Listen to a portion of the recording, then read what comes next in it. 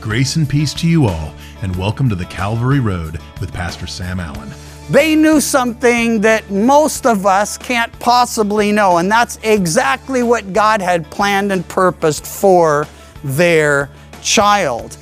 But I would like to suggest the fact that we don't know exactly what God wants to do with our little boys and girls, we know this. He wants us to be in prayer for them.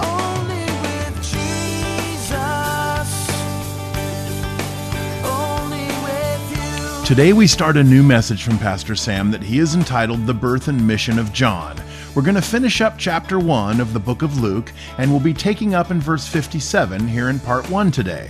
Now our focus will be the birth of John the Baptist, his circumcision, and the prophecy of Zacharias, his father. So let's listen in. Let's turn in our Bibles to Luke chapter 1. We're picking up at verse 57. We're concluding the chapter. Title of our study this morning, The Birth and Mission of John. Luke 1:57, we read, "Now Elizabeth's full time came for her to be delivered, and she brought forth a son. When her neighbors and relatives heard how the Lord had shown great mercy to her, they rejoiced with her. So it was on the 8th day that they came to circumcise the child, and they would have called him by the name of his father Zacharias. His mother answered and said, 'No, he shall be called John.' But they said to her, 'There is no one among your relatives who is called by this name.' So they made signs to his father what he would have him called. He asked for a writing tablet and wrote, saying, 'His name is John.' So they all marveled. Immediately his mouth was opened and his tongue loosed, and he spoke, praising God. Then fear came on all who dwelt around them. And these sayings were discussed throughout all the hill country of Judea. And all those who heard them kept them in their hearts, saying, 'What kind of child will this be?' And the hand of the Lord was with him." Earlier on in chapter 1, John's dad, Zacharias, had an angelic visitation. And in that visitation, the angel had told Zacharias that his prayer was heard and he was going to bring forth the son. Actually, his wife Elizabeth would bring forth the son because that's how it works. But then he went on to say, "You will call his name John." And he began to lay out his nature and his character, the power in which he would operate. As he said, he would be great in the sight of the Lord, and he would be sober-minded and sober entirely, that he would operate in the spirit and power of Elijah, that great miracle worker of the Old Testament. And so they, after waiting for decades and decades for a child, well, now they're gifted and blessed with the promise of a baby. Well, 9 months has gone by, and that's where we pick up here. But in the process, there are some very practical things that, well, we want to consider together this morning. First of all, they knew something that most of us can't possibly know, and that's exactly what God had planned and purposed for their child. But I would like to suggest the fact that we don't know exactly what God wants to do with our little boys and girls, we know this. He wants us to be in prayer for them. He wants us to be examples to them. He wants us to be teaching them and preparing them for the work of ministry that He's already planned for them. The only difference with Zacharias and Elizabeth is they knew exactly what God was intending to do through John. And I'm wondering if God actually did send someone to tell us, here's my plan for your son or your daughter. For those of you who have kids, I realize not all of you do, not all of you will. But the bottom line is, most of you will or do. And the fact, again, that we don't know exactly what God's plan is for them. We know He wants them to be people of character, of integrity, people that know Him. So here's my suggestion. If you don't have kids yet, pray for them. That's what Zacharias was doing. Now, I realize he was praying that he could have a child miraculously. But if you do have children, pray for them. Why? Because they are in need of a miraculous birth as much as they were in need of the physical birth. Unless a man, and this would include those kids when they grow up, or a woman be born again, they'll never see the kingdom of heaven. In fact, if you have little girls, you're probably already hip to this and doing it. You should be praying now for those little girls' future husbands because, they're going to be married to your little precious daughter. And same deal going the other way. Well, my point in all of this is just to say that here's a couple. They married young in those days. Girls usually early teens, guys mid or late teens or early 20s. But it was a very, young situation. And then these guys would have gone for decades because they're older now, past the age of childbearing. And they get the news. Your prayer is heard. You're gonna have a child. Your prayer is answered. You're going to raise a child and you're gonna name him John.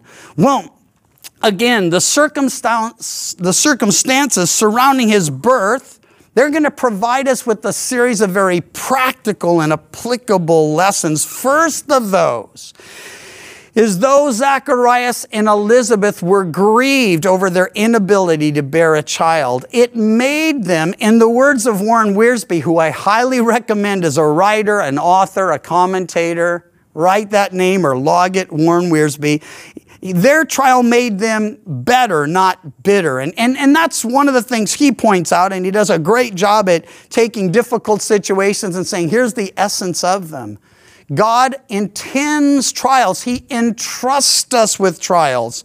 And we know from James and from Peter, trials will demonstrate if our faith is genuine. Trials will help us grow in our faith. Trials will be a demonstration to others that we have real faith. But the point here, my first point of a few, is that these guys chose to trust the Lord and demonstrate their faith in the Lord by praying for God to do the impossible. And some of us will find ourselves, most of us will find ourselves in situations where we realize unless the Lord comes through, man, we're done. Unless the Lord comes through, this will never happen. That's exactly where the Lord brought them. Now, our God is, and you're aware of this if you're a Bible student, our God is a miracle-working God. He is the same yesterday, today, and forever. And He uses trials and tribulations and these kinds of situations to teach us to trust Him and to prepare us to better represent Him. Romans 8:28, always been one of my favorite verses if you're allowed to have one, and I'm pretty sure you are. Romans 8:28 says, all things work together for good to those who are called according to His purposes. So important, that word all. All things working together for good to those who love God and are called according to His purposes. Why is the word also important? Because so many of my trials and tribulations have been the direct result of my own stupidity. The direct result of me knowing better and doing it anyway, or thinking but not, still speaking. And for many of us, it's been like that. We find ourselves in desperate situations because we make serious, bad decisions and choices. But if all things work together for good because we love God and we're called according to His purposes, He's saying even those situations that we have brought about by our own sin, He is going to turn it around and make good of it. Does that mean there won't be any consequence? Of course not. We always suffer when we sin, and others suffer when we sin. The other issue is, even if you don't sin and cause stress for yourself and your family and your loved ones, others will sin against you. And eventually you find yourself in the similar situation, but for a different reason. The point is, God wants you to trust him in the midst of the trial. That's what they did. They demonstrated that trust by praying for God to do the impossible. Now imagine the gratitude they felt. Imagine how their hearts were overwhelmed with joy at even hearing she was pregnant. And 9 months goes by and the child is born and all of the community comes to celebrate with them. Why?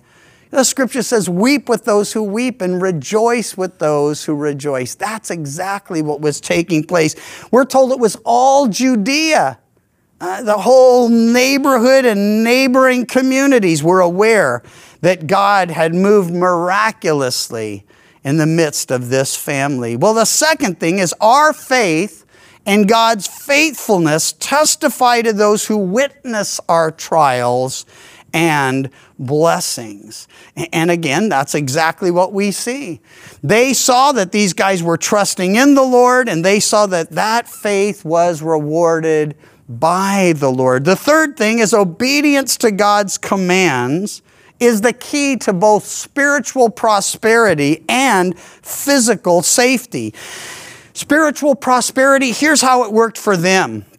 Circumcision for the nation of Israel was not a physical issue. Oh, there's definitely a physical component to it.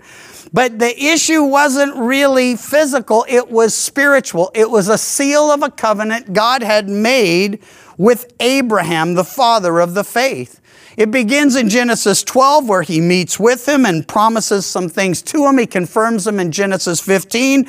And in Genesis 17, he tells Abraham, hey, here's what I want from you. And by the way, up to this point, God said, I will, and I will, and I will, and I will, and I will. The covenant was unconditional. In other words, God was going to do what he promised no matter what Abraham did. And then he gave Abraham something he could actually do. He says, I want you to circumcise every male child. And he says, they shall be circumcised in the flesh of their foreskins. It shall be a sign of the covenant between me and you. Then he tells them, I want you to do it. He who is 8 days old among you shall be circumcised. So what we see in Luke 1, this latter part is just, well, them obeying God's command to circumcise the child on the 8th day. Now again, for them, it's a spiritual issue. It is a symbol and a sign, a seal, that these parents are dedicated to raising their child in the Lord. Did the circumcision guarantee the child would grow up and serve the Lord? Of course not. How could it?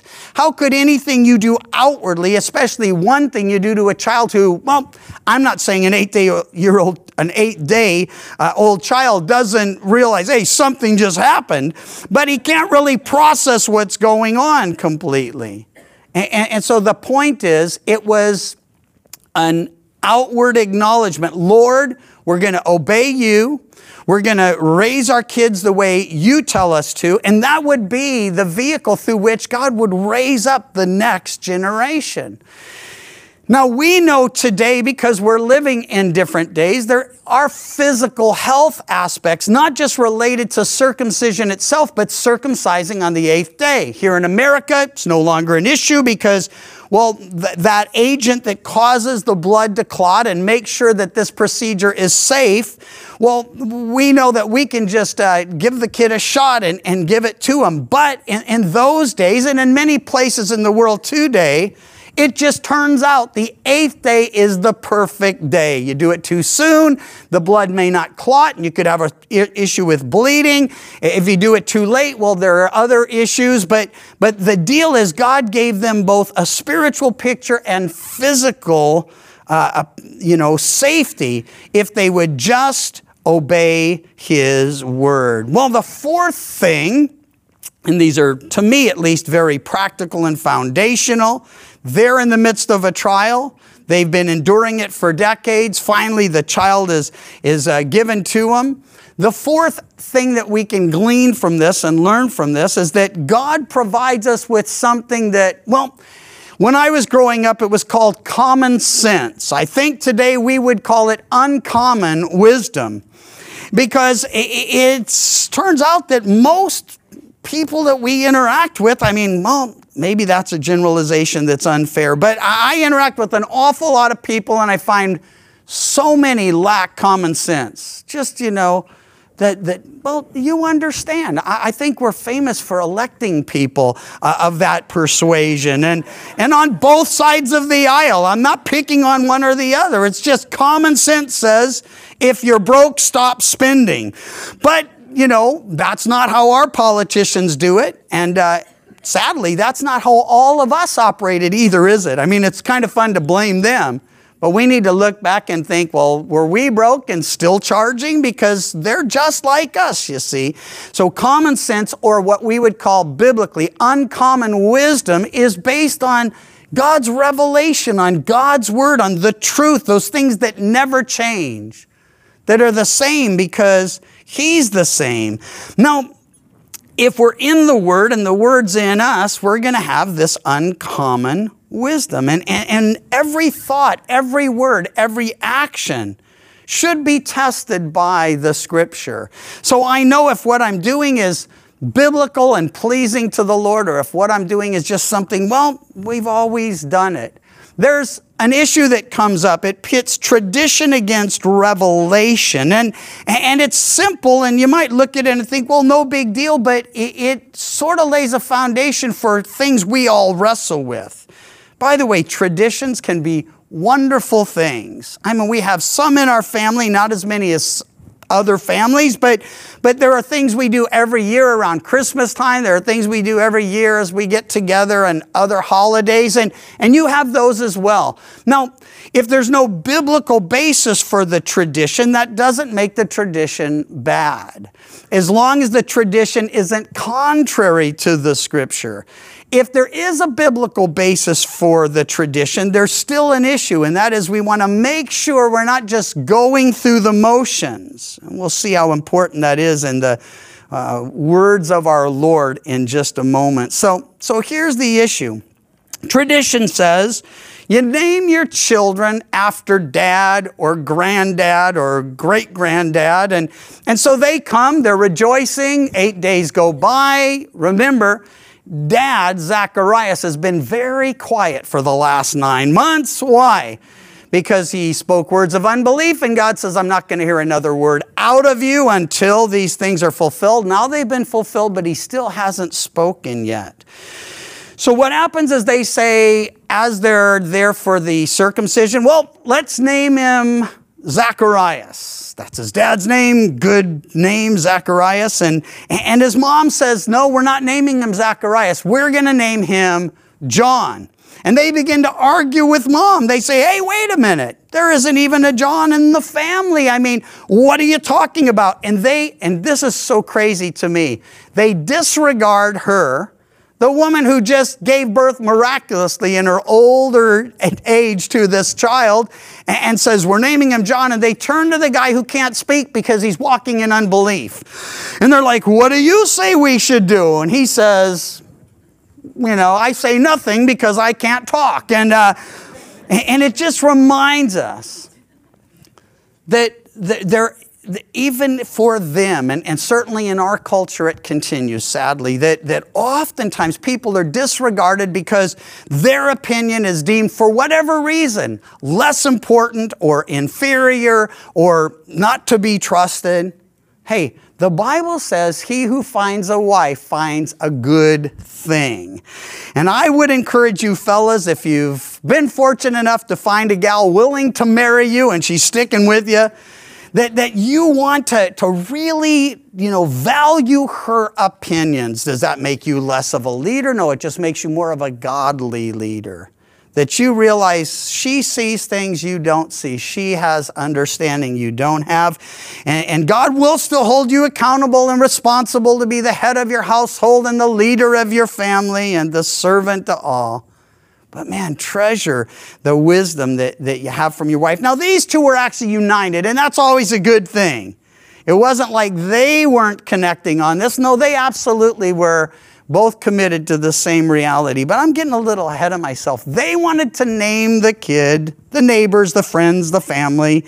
They wanted to name him after his dad. I went through this, by the way. My dad's name, his full name was Samuel Thomas Allen. He named me Samuel Thomas Allen Jr. And when our firstborn Nathan came along, my dad was so bummed when we wouldn't name him Samuel Thomas Allen III. Now, for us, this was real simple. It wasn't disrespect to my dad. I married a gal named Pam. We didn't want to be Sam, and Pam. It's just, I said, that's Dad, we're not going to do that. And he was so bummed out. It was like the end of the world. Hey, it's not the end of the family line, just the end of our name. Maybe our kids will name their kids Sam, but they don't. We named our first Nathan, and then we, came to our second. I wanted to name our second child Jesse. I love that name. I know some of you named your boys that, and it's one of those names, some guys, some gals, but the point is, I love that name, but we'd already picked out the middle name and agreed on it, and that was James. And Pam was like, there's no way we're naming our kid Jesse James. And I'm like, nobody's studying history anymore anyway. What difference does it make? And by the way, if you're unaware, if you're in an argument about what you're going to name your child, the woman almost always wins. I can't explain it to you, but she gets her way. Interesting thing now with our little Joshua, who's grown up and already given birth to his first son. He named him Elijah. We thought that's awesome. The prophet of the Old Testament. He said they're ready to have another one in a couple months. They said, we're going to name him Luke. And I'm like, that's cool. I mean, hey, that's a wonderful biblical name. He says, there is some bad news, Dad. I'm like, what? And he goes, well, I think we're going to have to drop the last name. And I said, what? He's not going to be Luke Allen? He said, no, he's going to be Luke Sky Walker. And I'm like, I know he's kidding, right? I'm praying he's kidding. If you know Josh, you can't be sure. And so I'm a little bit like him. It's where he got it. So I'm like, hey, I'm cool with that as long as you name him Luke Skywalker, Texas Ranger. And that works for me. But again, their issue here is a serious one because it pits tradition against revelation. The tradition was we name our kids after Dad. The revelation was you're going to name him John. We'll see a little later how important that is. But they decide they're going to obey the Lord. And that's always the right thing to do. If tradition is pitted against revelation, you got to go with God's revelation. Now, at one point, Jesus is interacting with the Pharisees and scribes, and they come and they say, why don't your disciples walk according to the tradition of the elders? But they eat bread with unwashed hands. As you read it, if you don't have a knowledge of the background, it sounds like a hygiene issue. They're like, man, your disciples are grossing us out. They're eating and they're not washing, but that wasn't it at all. It had to do with the ceremonial type of washing that they were all engaged in and all proud of. God didn't require it, by the way. This wasn't something that God said, I want you to wash in this way and go through this process and make sure everybody notices it, because, man, that really makes you look spiritual to people. And here was Jesus' response. He goes, these people honor, they honor me with their lips. Actually, he says, well, did Isaiah speak of you hypocrites? Saying this people honors me with their lips, but their heart is far from me. So here's the issue from the lips of our Lord. It's not, is the tradition itself good or bad, but why are we doing what we're doing? Students of the Old Testament are very much aware of how steeped in tradition the Jews were. But if you look at many of those traditions, they're reminders.